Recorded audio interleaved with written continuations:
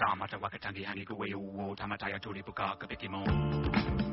to the Greatness Garage Podcast, the place where small businesses get big answers. I'm your host, Brad Orkus, founder of Epitome Coaching Consulting. This is a different kind of podcast to get different kind of results. Our mission is to serve you, the listener, to allow you to be the greatest business owner you can be. Welcome, everyone. We are here at the Greatness Garage. We are having another amazing coaching call and clarity call with Cole Scott. Cole Scott and I, we go back to the great Bemidji State University. We were both mighty offensive linemen from Bemidji, and, we learned a lot of the structure and the principles of doing what we do from there. And you know what, Cole? You have done some amazing things. I love the growth that you've had and the path that you've taken.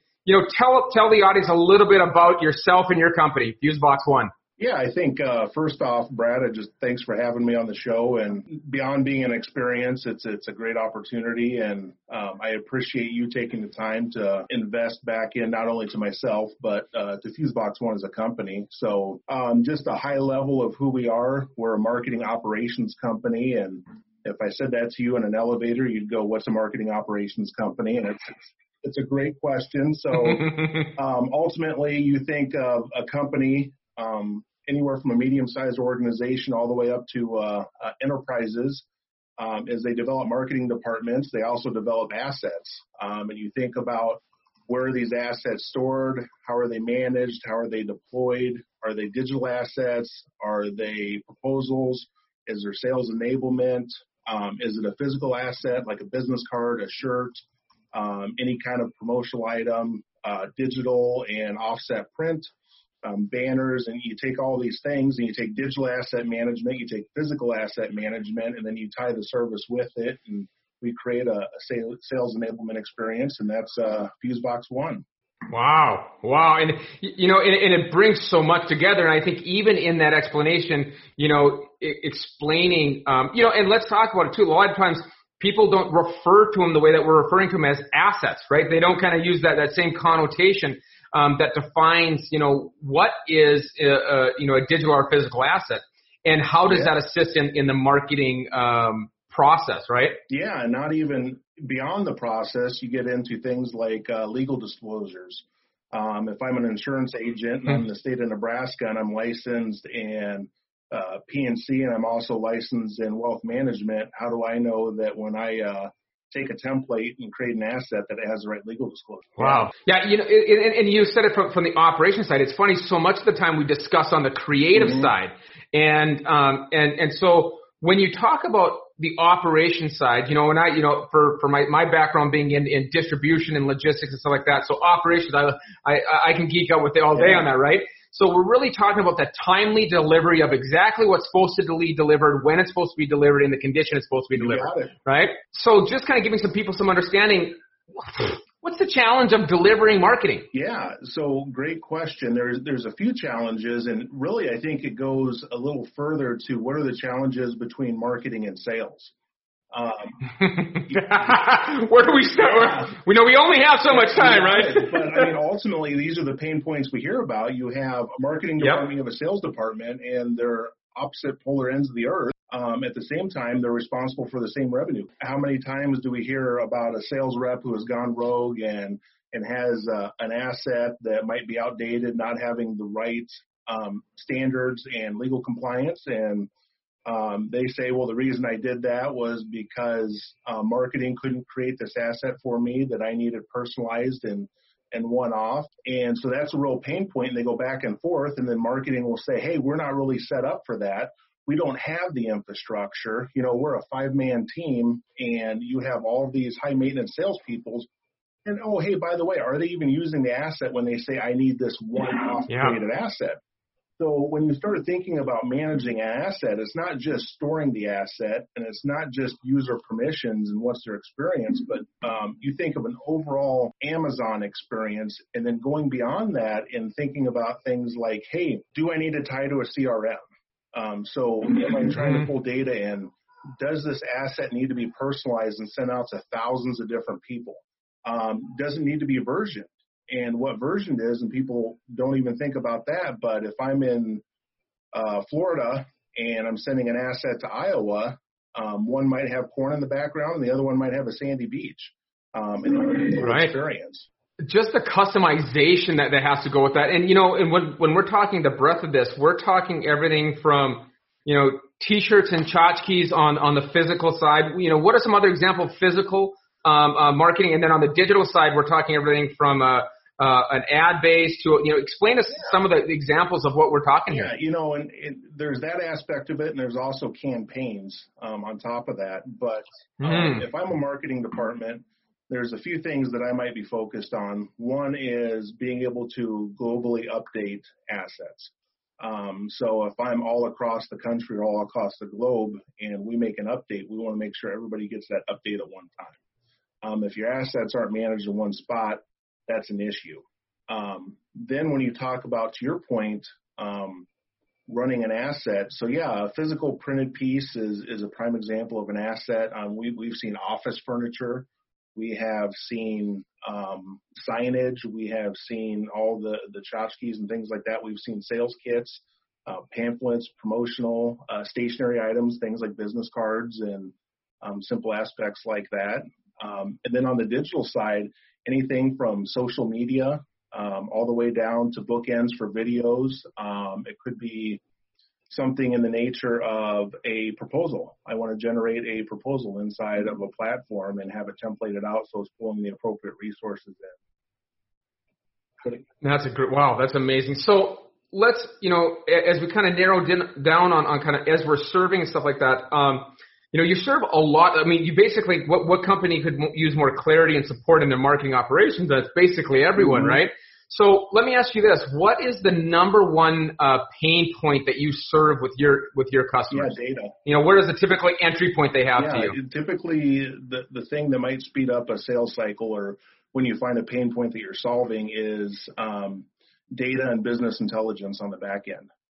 What's their ROI? Who's using it? What? When are they using it? And ultimately, when they have assets that are deployed throughout their organizations in different databases, digital storefronts, they're not getting real data, and it's not very deep and it's not very accurate.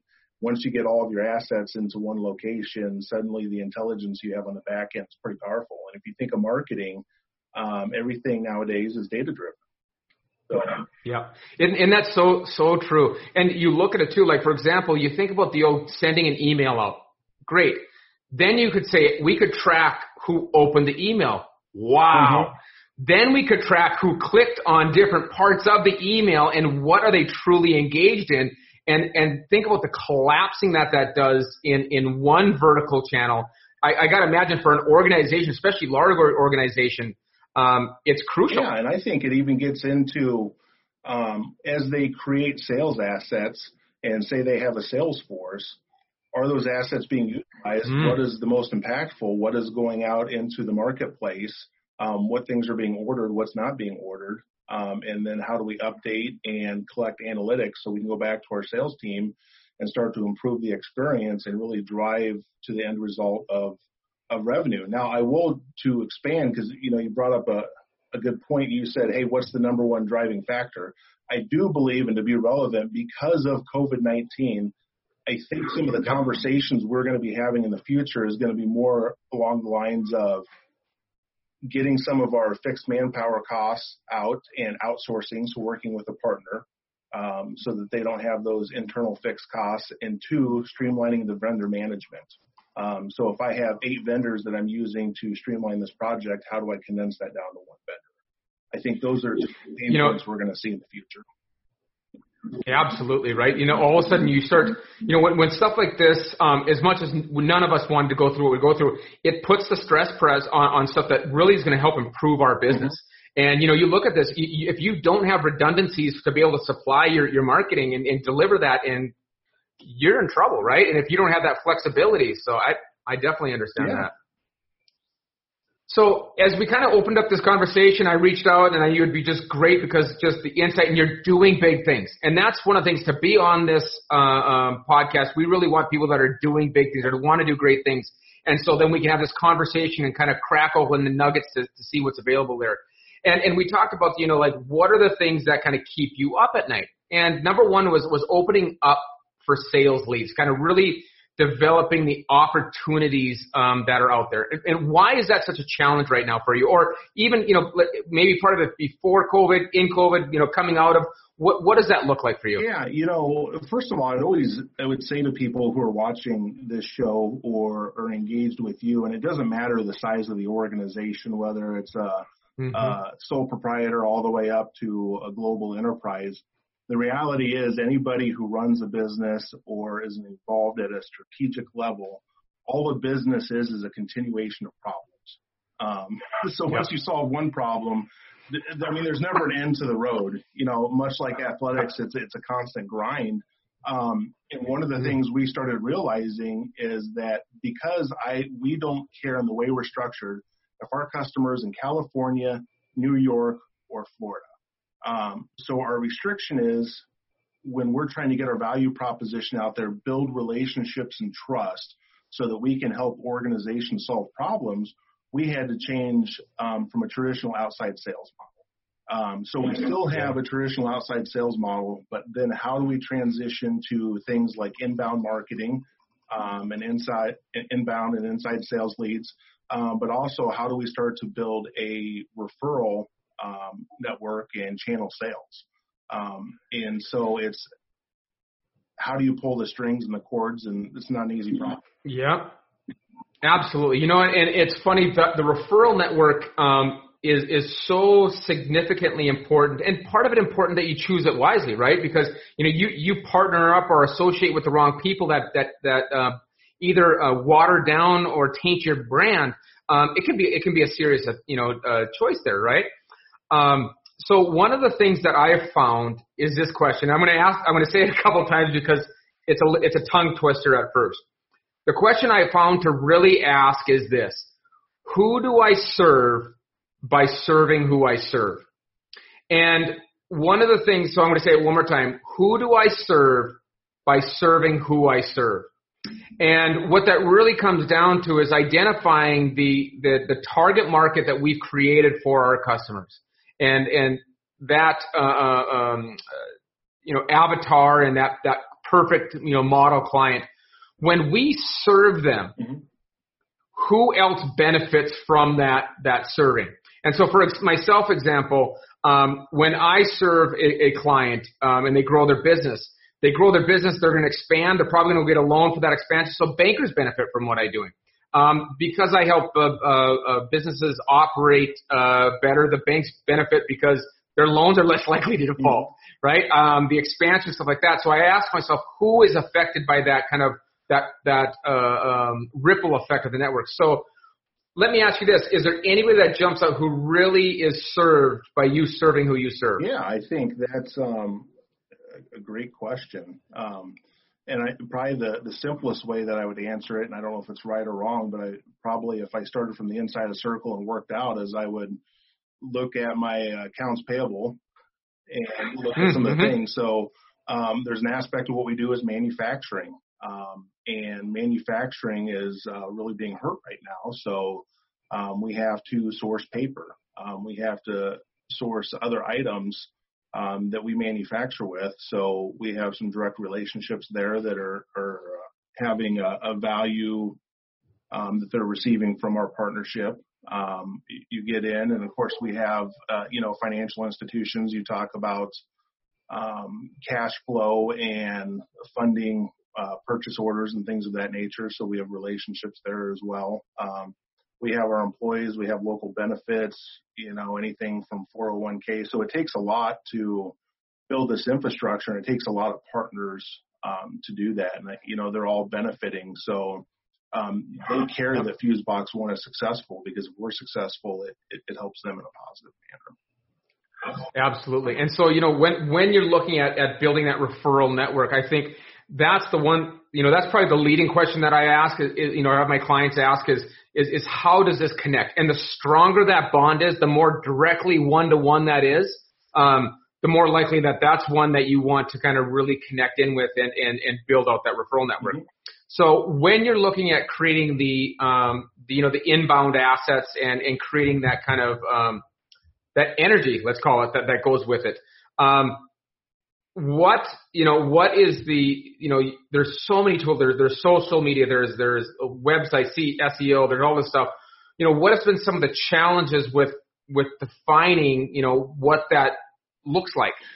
Yeah, no, it's a good question. And I think, anything as you get into it, it's one thing to draw a pretty picture up on a whiteboard and say, okay, this is going to be our workflow start to finish, and to think that at no point it's a work in progress. So that workflow there's going to be some transition. Wait a second. You're saying that it doesn't go exactly as planned? Yeah, I know. It's absolutely crazy. Now, if my wife asked me, of course it went exactly as planned, and I just forgot to put it up on the whiteboard. So I'm not perfect, but I'm close, as I would tell her. Amen. So, and I just want to go back, and great question, but I was just thinking more about what you said in regards to your partner. But when I think of channel marketing, and it just gave me more thoughts of people that I could reach out to. But one of the industries that we're trying to grow in outside of the insurance market is the banking market, because of multiple locations and because of the legal compliance and multiple products that they carry. But I had a conversation the other day with my bank and said, hey, do you know anybody that you work with that might be a good referring partner for us, that would be interested in leveraging their relationships to monetize them? And so I can think about some of my other partners that I have out there and say, hey, do you have anybody that you could connect us with that might be a good resource? So it's nice that you said that. Yeah. Well, good. Well, and it's funny, that's a lot of times what people understand is in the coaching, kind of process, it's really the genius comes from you, and it's really kind of just trying to sprinkle some things out there and, ideas that like all of a sudden you're going, there you go. There's that connection to what works, right? And so the second part you were talking about, inbound marketing, it's really has been interesting for us because there's, they talk about cross-media marketing or cross-channel, and, you think of some of the most successful brands out there. Take Budweiser, for example. You can look on a billboard, there's Budweiser, somebody's T-shirt. You turn on a TV, you listen to the radio, you turn on a game, and you're just constantly surrounded by that product. The reality is a lot of organizations don't have the budget that Budweiser does and these other companies. And then you look at, of all your channels, email campaigns are the least successful but the most cost effective. So our biggest hang up isn't necessarily, and we're unique, the most expensive, but the most effective is direct mail. But you look at postage and the increased costs there. There's some things that keep organizations from moving in that direction. But if you open your mailbox, and if you go back to the 90s, when you opened a mailbox, it was completely saturated. Now, because of the digital era, you open up the mailbox and it's more pertinent information. But one of the things that you always see in there, and you think about successful companies, you're going to get a credit card offer. You're probably going to get a few a week. And so they're investing that money into direct mail, and there's a reason they're doing that. With that being said, most people can't afford it. My biggest hang up and what slows us down from speeding up the sales path from the inbound market is, one, building trust. People only buy from people they trust. I could send a beautiful email, and until somebody knows and trusts that relationship with that brand, they're not going to touch on it. So that's one thing. And two, being a small and medium-sized organization, the biggest constraint any company has on that side is its resources. And there's two resources. It's either cash or it's manpower. One or the other. Now everybody out there, their necks hurt because they're nodding so much on this one, right? Yeah. So looking at that, it's amazing that you said that. A couple years ago, I was out in Hawaii, and I went to a marketing seminar, and they were talking about how they're using Yelp and how they're using Twitter and how they're using Facebook. And they're talking about, all the Instagram, it was Instagram, Yelp, and Facebook. And they're talking about how amazing the things, and it's cutting edge, and this is what's next, and this is what's going, and this is what's coming up. They get to the end, and they start asking some questions, and somebody kind of raised their hand. They said, what about email? Do you guys ever do email? And they're like, oh yeah, we do it all the time. That's our number one, that's the most successful in the end. And the thing is that, like you just said it so well, you still get the emails all the time and you still get the direct mails all the time because they work. Mm-hmm. Now you maybe need to change your message there, but they do work, and appreciating that in the end is important. Well, and so, one of the, I was going to say part of it too. It's easy to say things like people hear buzzwords like SEO, search engine optimization. Yep. And then, and of course, Google, they're getting smart. And now you look when you search something, and it's getting into long tail keywords versus the short searches. Yes. But the first page now is all paid ads. And there's so many cool tools out there where you can see a certain keyword, how many people are searching it. But they're only clicking on the first few on that page. Yep. So SEO, you can understand the concept of it. It's facilitating the aspect of creating content that's worthy, but then how do you get all these backlinks? If I'm Salesforce.com, I have 1 million backlinks because everybody else is linking to me. And so then my page is relevant. That puts me to the top, and it's my page is being clicked on. That can really be a struggle to overcome. And that's probably one of the things that we struggle with most. Isn't it, and you look at it, no matter what industry, I think we all kind of struggle with, there's always going to be an 800-pound gorilla in the room, right? And there's somebody that's just got budgets and structures and stuff like that are just so, so phenomenal, and how do we overcome that? And part of it you were talking with even the marketing or with the SEOs, you're in a business of trust, and we all are, right? Nobody buys it unless they know, like, and trust you, mm-hmm. right? That's not going to complete the equation unless it exists. So one of the things is, and even we're talking about this now when people are scared and they've got this question is, how do we do that? And, connecting where they're at. And so one of the things is in building that trust, in the physical mail or the email that goes out there, how do you serve? So if you're looking for somebody that you are going to deliver to, in which there's no monetary expectation or exchange, what is the number one way in which you can serve them from either knowledge or laughter or, touch heart? What do you feel is the number one way you can serve in that way? We really focus on giving free content. We figure if we give enough free stuff, for lack of better words, but not just saying, hey, here's something that's free, giving relevance in our knowledge, that people have problems at some point. If the problem's big enough, they're going to say, you know what, Fusebox One and Cole Scott really know what they're talking about. Let me contact them because this is over my head. Just like I talked about conceptually, I understand SEO, but at some point I'm like, this gorilla is too big. Let me find somebody that knows what they're talking about. So even when you go to our website, we have a resource page. All of the resources are completely free, whether they're informational, all the way to we have tools that like templates or guides to help you manage and organize your assets. It's Excel based, so that people can create a key. And when I have a promotional product and it's sourced over here, and I got digital storefront, and I'm trying to, my digital assets are here, and then I got this inside of our Microsoft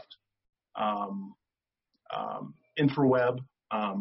It's a guide that allows them to organize all those assets, who owns that product, from what date is it supposed to be live to what date, and it becomes really a key and a guide form. And we took all of our years of information of organizing content and put it into an Excel spreadsheet so other people can utilize it for free. Because the reality is not everybody is a customer, and we like to help people. Right. So that's one aspect of it. We've also created content pages, or I call them pillar pages, that give a lot of free resources, not only that we have internally on our site, but that go out to other companies as well. And so we have a lot of information and try to educate people on sales enablement. It's a buzzword, but what does sales enablement really mean, and why is that important? Digital asset management is another one, marketing asset management. So we have quite a few firms that we're trying to help educate people and give them free resources. Absolutely. So in the functional side, there's a lot of content out there, and really I think part of it is going back from the physical side, is going back through that content, or continuing to bring through that content. The stuff you put out 2 years ago or whatever, bringing it back up, or a year ago even, all of a sudden has amazing relevance. You just got to kind of bringing that back up. So from a leadership standpoint, it's tough. It's tough being at top. It's lonely at the top, right? And so as you're kind of looking off into the future there and trying to kind of think of some decisions that need to be made, what's weighing on you outside of monetary operational structure? Like what is kind of a thought that is, or a feeling that is kind of weighing on you? Yeah, no, I mean, that's a good question. And I know you brought up monetary, and it's not that monetary, and I think of monetary, I think more of cash flow. But I think there's a lot when you start digging into financials and stuff that might give you some insight to areas to focus on. So whether, for instance, if you're trying to lower fixed costs, or some debt overhead you want to eliminate over a certain amount of time to create more stability. And I think those are all relevant conversations because of the times we're in right now. Suddenly you start focusing. So one of the things we're working on is, instead of traditionally manufacturing everything ourselves and storing all of those contents and handling the distribution, is partnering with other organizations. So it allows us to be more nimble and to adjust to the different seasons that we have. There's times of the year that are busier that, if you think, hey, my goal is $10 million this year in revenue, or $12 million, it's not $1 million every month. And so exactly, right? Partnering allows us to be more nimble. And that's one of the things that we're kind of working on. Let me ask you this question. Yeah. What threats do partnering have for you? Yeah, that's great. So I said sales go back when somebody buys from somebody. There's always two things. A sale happens when value exceeds price. If you've built no value, then you're lowering your price. That's number one. So don't become a commodity. Number two, it's trust. So it's the same thing for me when I'm partnering with somebody. At the end of the day, if my customer is XYZ, I'm accountable to them. So if my partner fails me, I'm still the one that's on the hook. So having those partnerships that I trust, and that, because really when somebody partners with us, they don't care whether we directly manufacture something ourselves or not. They care that we're going to take care of all the vendor management for them so they don't have. And so it's really vetting those relationships and building it so that they become an extension of our company. So let me ask this then. So one of the things that's really important, when we're building organizations, and we talk about from just relationships. So that's personnel, that's employees, that's vendors, that's customers. One of the big things is values, and really identifying, make sure that people, if we don't match necessarily on a skill set, we can work with that. But if we don't match on a value set, at some point down the road, this is all going to blow up on us.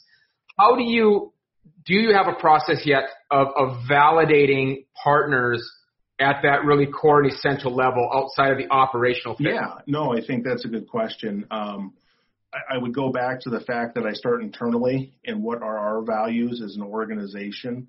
And culture is one of the biggest ones. I always say money will take you to a job. It won't keep you there. And I know too many people that make a lot of money and financially get stuck into a certain lifestyle, and every day they wake up, they hate what they do. And so we really focus on our culture and having good men and women. So when I partner with an outside organization, I treat them as if they're an employee. So they have to fit into our culture, have the same values. When we go down to their locations and their manufacturing, how are they set up? How do they treat their employees? That's really crucial, and it's things we focus on, and how they interact with our employees is crucial as well. So everybody's human, and that's how we operate. And that's so true. Like when they're coming in, if they treat any of our employees with disrespect, how are they likely going to treat our customers and then the rest of the company? Yeah. So when we talked with about keeping you up at night and really going through the big kind of nut what we're trying to crack here is is how do we make this kind of almost conversion, this shift in Salesforce approach without breaking the bank and with the management of personnel, right? So as we look at that, and you're kind of looking at that leading edge, what have you found has created the best traction so far? Yeah, it's interesting you say that. One of the things when we went to, because we started out with an inbound marketing model. Okay, so we wanted to focus on educating people. We realized that a lot of research before somebody makes a buying decision is already completed, and we wanted to make sure that they were learning from us. The reality is the time frame for that to happen is pretty extensive. And as we got into that process, and it's still a process that we're building out, and it's going to be a value to our organization. But I also started thinking about, as an organization, how to monetize on things. How do I shorten the sales cycle? I mean, that's a question. And that's where I started saying, okay, and especially right now where direct sales may not be happening, people aren't interested in looking at a solution right now because of COVID-19, everything that's going on. I started saying, hey, I need to really work on building some strong channel partners and selling them and building a relationship so that we can shorten the sales cycle. If they have a warm relationship and they're vetting us and saying, hey, you know what? I know you have this problem over here. I have a great solution for you. I want you to meet a friend of mine, Cole Scott. He has a company called Fusebox One. They're doing some amazing things. You should really take a look at what they're doing. That is going to shorten a sales cycle for us because the trust has been transferred over from a relationship there. So now we're focusing in that direction. Yeah, and it is right. Where we've done good is the best place to share that from and find out where that's at. So when you look at personnel and personnel deployment and engaging and leveraging that portion of the relationship, you know, what is the wrestle that goes on there? What is the thing that you're struggling with there? Yeah, when I look at, so you're talking about manpower resources? I'm talking about manpower resources and engaging to that referral system within the goodwill that you've built within successful customers. What is that kind of engaging that conversation to get that to prosper? What is kind of the challenge that you are facing right now in getting that one to kind of reap rewards? Yeah, the biggest challenge, what I've realized is I'm the person that needs to have those conversations. And so it always comes down to time. How do you fit it in? But how do you make it a priority? And so when you think of running a company and having a sales force, that's great. But nobody's going to sell what we do, the company and the vision, better than myself. And so if I want somebody to partner with us who has built these trusted relationships, which they guard, if I want them to go out and say, hey, you know what, you really need to talk to Fusebox One, I need to build trust with them. I need to build a relationship with them. And so that is really where it has to be me that does that and has that conversation, because somebody is more likely to pick up the phone and take the risk of monetizing the relationships they've developed if they have trust with me. So with that kind of being a lead-in, then my question then becomes this. When you look at your organization, and you may be already answering this already, right? But what do you feel is the number one activity that you do that creates value for the organization and yourself? So the number one activity that we do that creates value for you, Cole Scott. That's a great question. I would always say selling. Okay. So that's ultimately it. Now that could be internal sales, with our staff, our employees, creating comfort, building them up, encouraging them. It could be external, whether it's channel or direct relationships. But because of my history, what my experience is in, anything that relates to revenue and deployment of our product is where I'm going to focus my energy. So let me kind of unpack that for a second. If I'm hearing you right, your number one way in which you create value is through selling, internally, externally, building those relationships one-on-one, really developing that, that there. Yep. But you spend most of your attention goes to revenue and deployment, like those activities, correct? Yeah. So when I say revenue, I'm talking about generating revenue. So selling. Correct. Yep. Yeah. So is there crossover, but then is there not crossover? In what regard? Yeah. So when you say deployment, my operational mind is saying, the execution portion of it. Yeah. And so when I think of that, it's just building the relationships with the people who are executing it and selling them that, one, they're doing a great job, encouraging them, creating stability in the staff. Gotcha.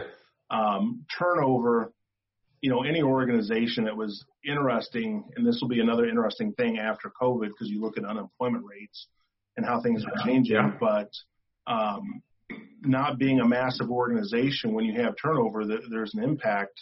So you talk about the operational, there's a learning curve for anybody that comes in. And so if we can minimize the employee turnover and the turn inside the organization, we're going to be more effective operationally.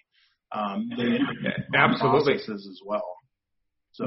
Yeah. And so not only that, if you minimize turnover, not only that, it allows you to be in a position where if you choose to acquire some talent of people who haven't, so. Yeah. And so it all drives back to, I said culture is really important to us. So really trying to engage with people personally is important to us, treating them like a human. And when I say a human, not like, by their first name, but taking genuine interest, people matter. Yep. So, as they jokingly say, giving an actual shit, right? There you go. You got it. So, and people are not dumb. They know if you're being short-sighted with them. They just don't. Yeah. And it's funny, when you start with sincerity and truth, you can stay there all day long, right? You don't have to fake it, Yeah. So. And I think, I just told you that at the beginning of your show that business is a continuation of problems.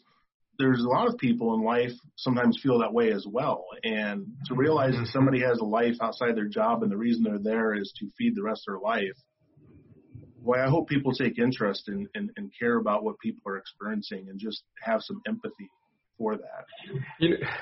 That's a big thing right now. Mark Cuban said the other day that the way that we treat our employees through this experience will affect our brand and our business for the next 10 years. And it's so spot on. We used to have a policy back, a long time ago, and it used to be leave your personal problems at home. Mm-hmm. Keep your business and your personal life separate. And then what we found is that the person, like you're saying, if the person comes from home to work, their problems can't go anywhere but with them. And so what we said is we kind of confirmed that. We said leave the drama outside of work, but bring us your problems. Yeah. And let's have that empathetic discussion of how we can help you solve them, right? Yeah. And sometimes it's just talking. So yeah, exactly, right? And so my thought is that you have a very strong culture there, right? And one of the things is in this deployment question of kind of really what is that outsource? I'm guessing that you tap your leadership team for the guidance and the kind of insight and brainstorming for that? Yeah, it's funny. I think of the organization as just one aspect of it, manufacturing. If you asked me to walk out on the shop floor and turn on a press and operate it, I wouldn't even know, where the on switch is. Call OSHA? Yeah.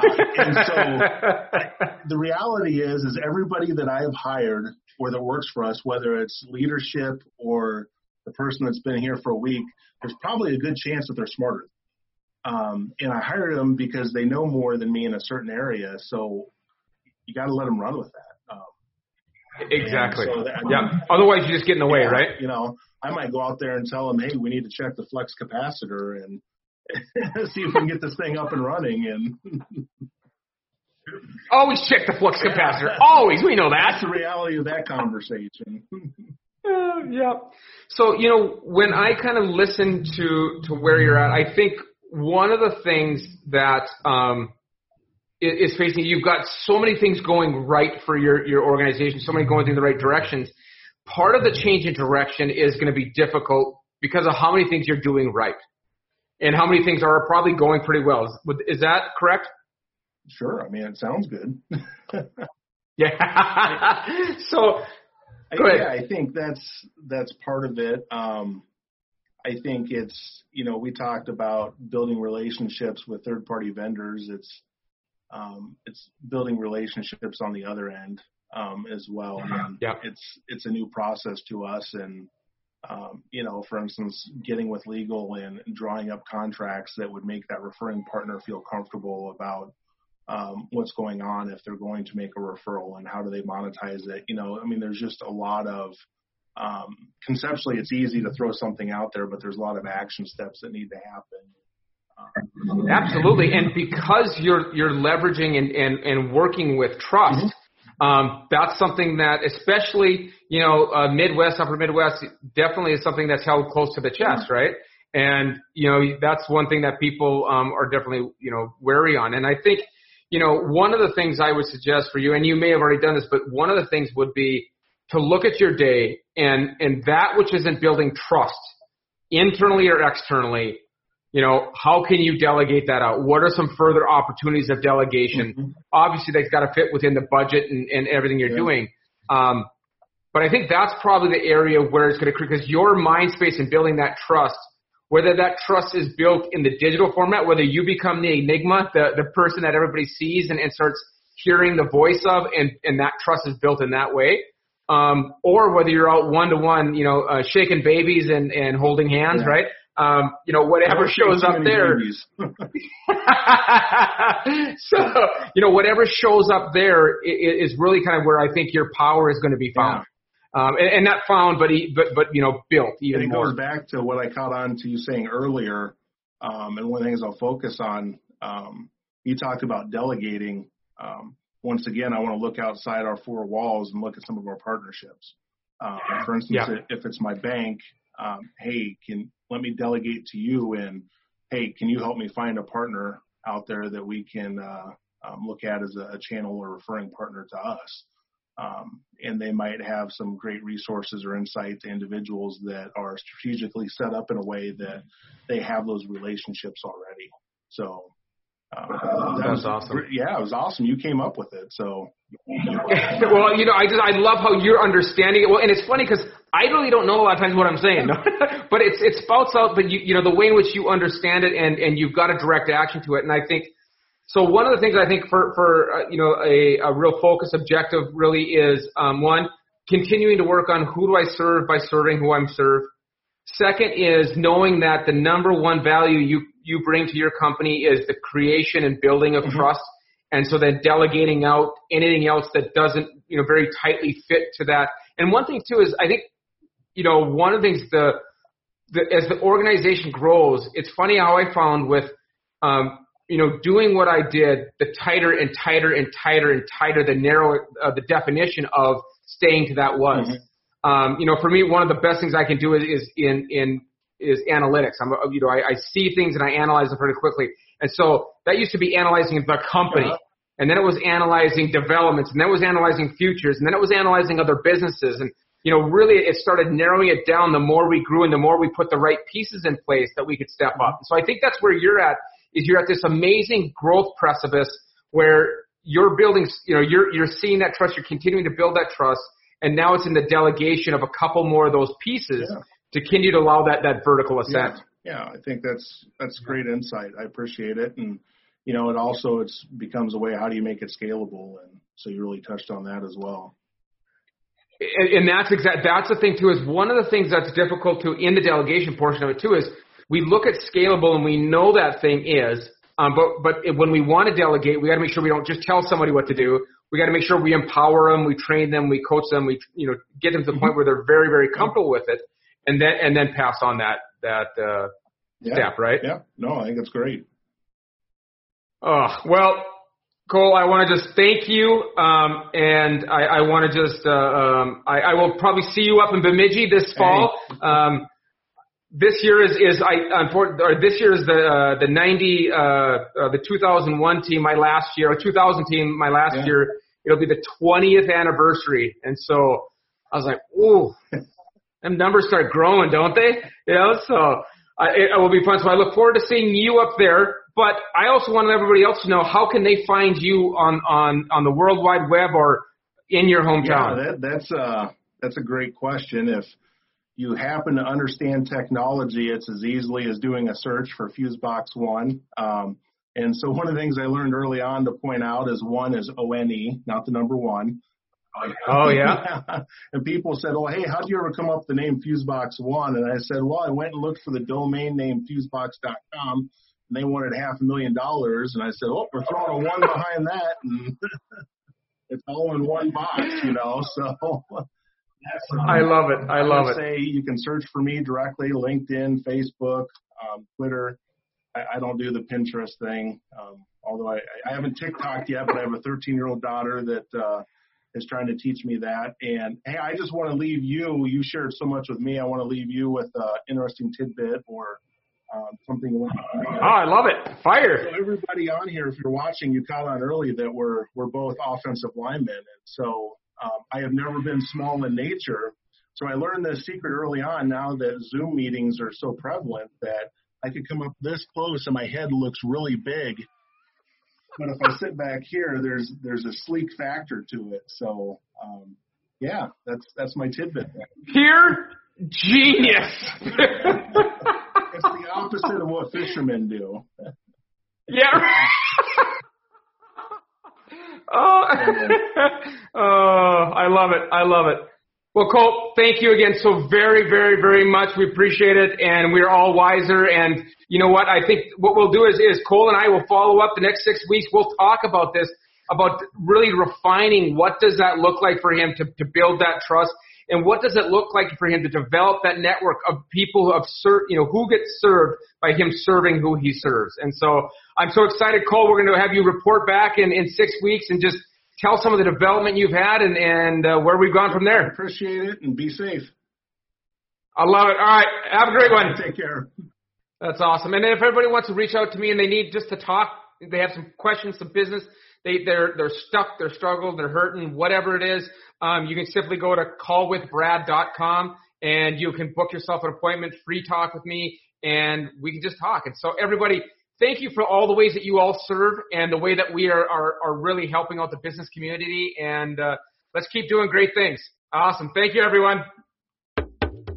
Greetings, Greatness Garage guys and gals. This is your producer, Brennan, and I'd like to tell you about my YouTube series called Your Blue Continent, where every week I visit with development agencies all over the world, in places like Ethiopia, the Congo, Bangladesh, and Myanmar, observing new and innovative solutions to chronic problems affecting people all over the world. The only way we're ever going to eliminate our problems with poverty and immigration for good is when we've helped these places achieve true sustainability for themselves. And my series celebrates the frontline agencies bringing this about in brand new ways.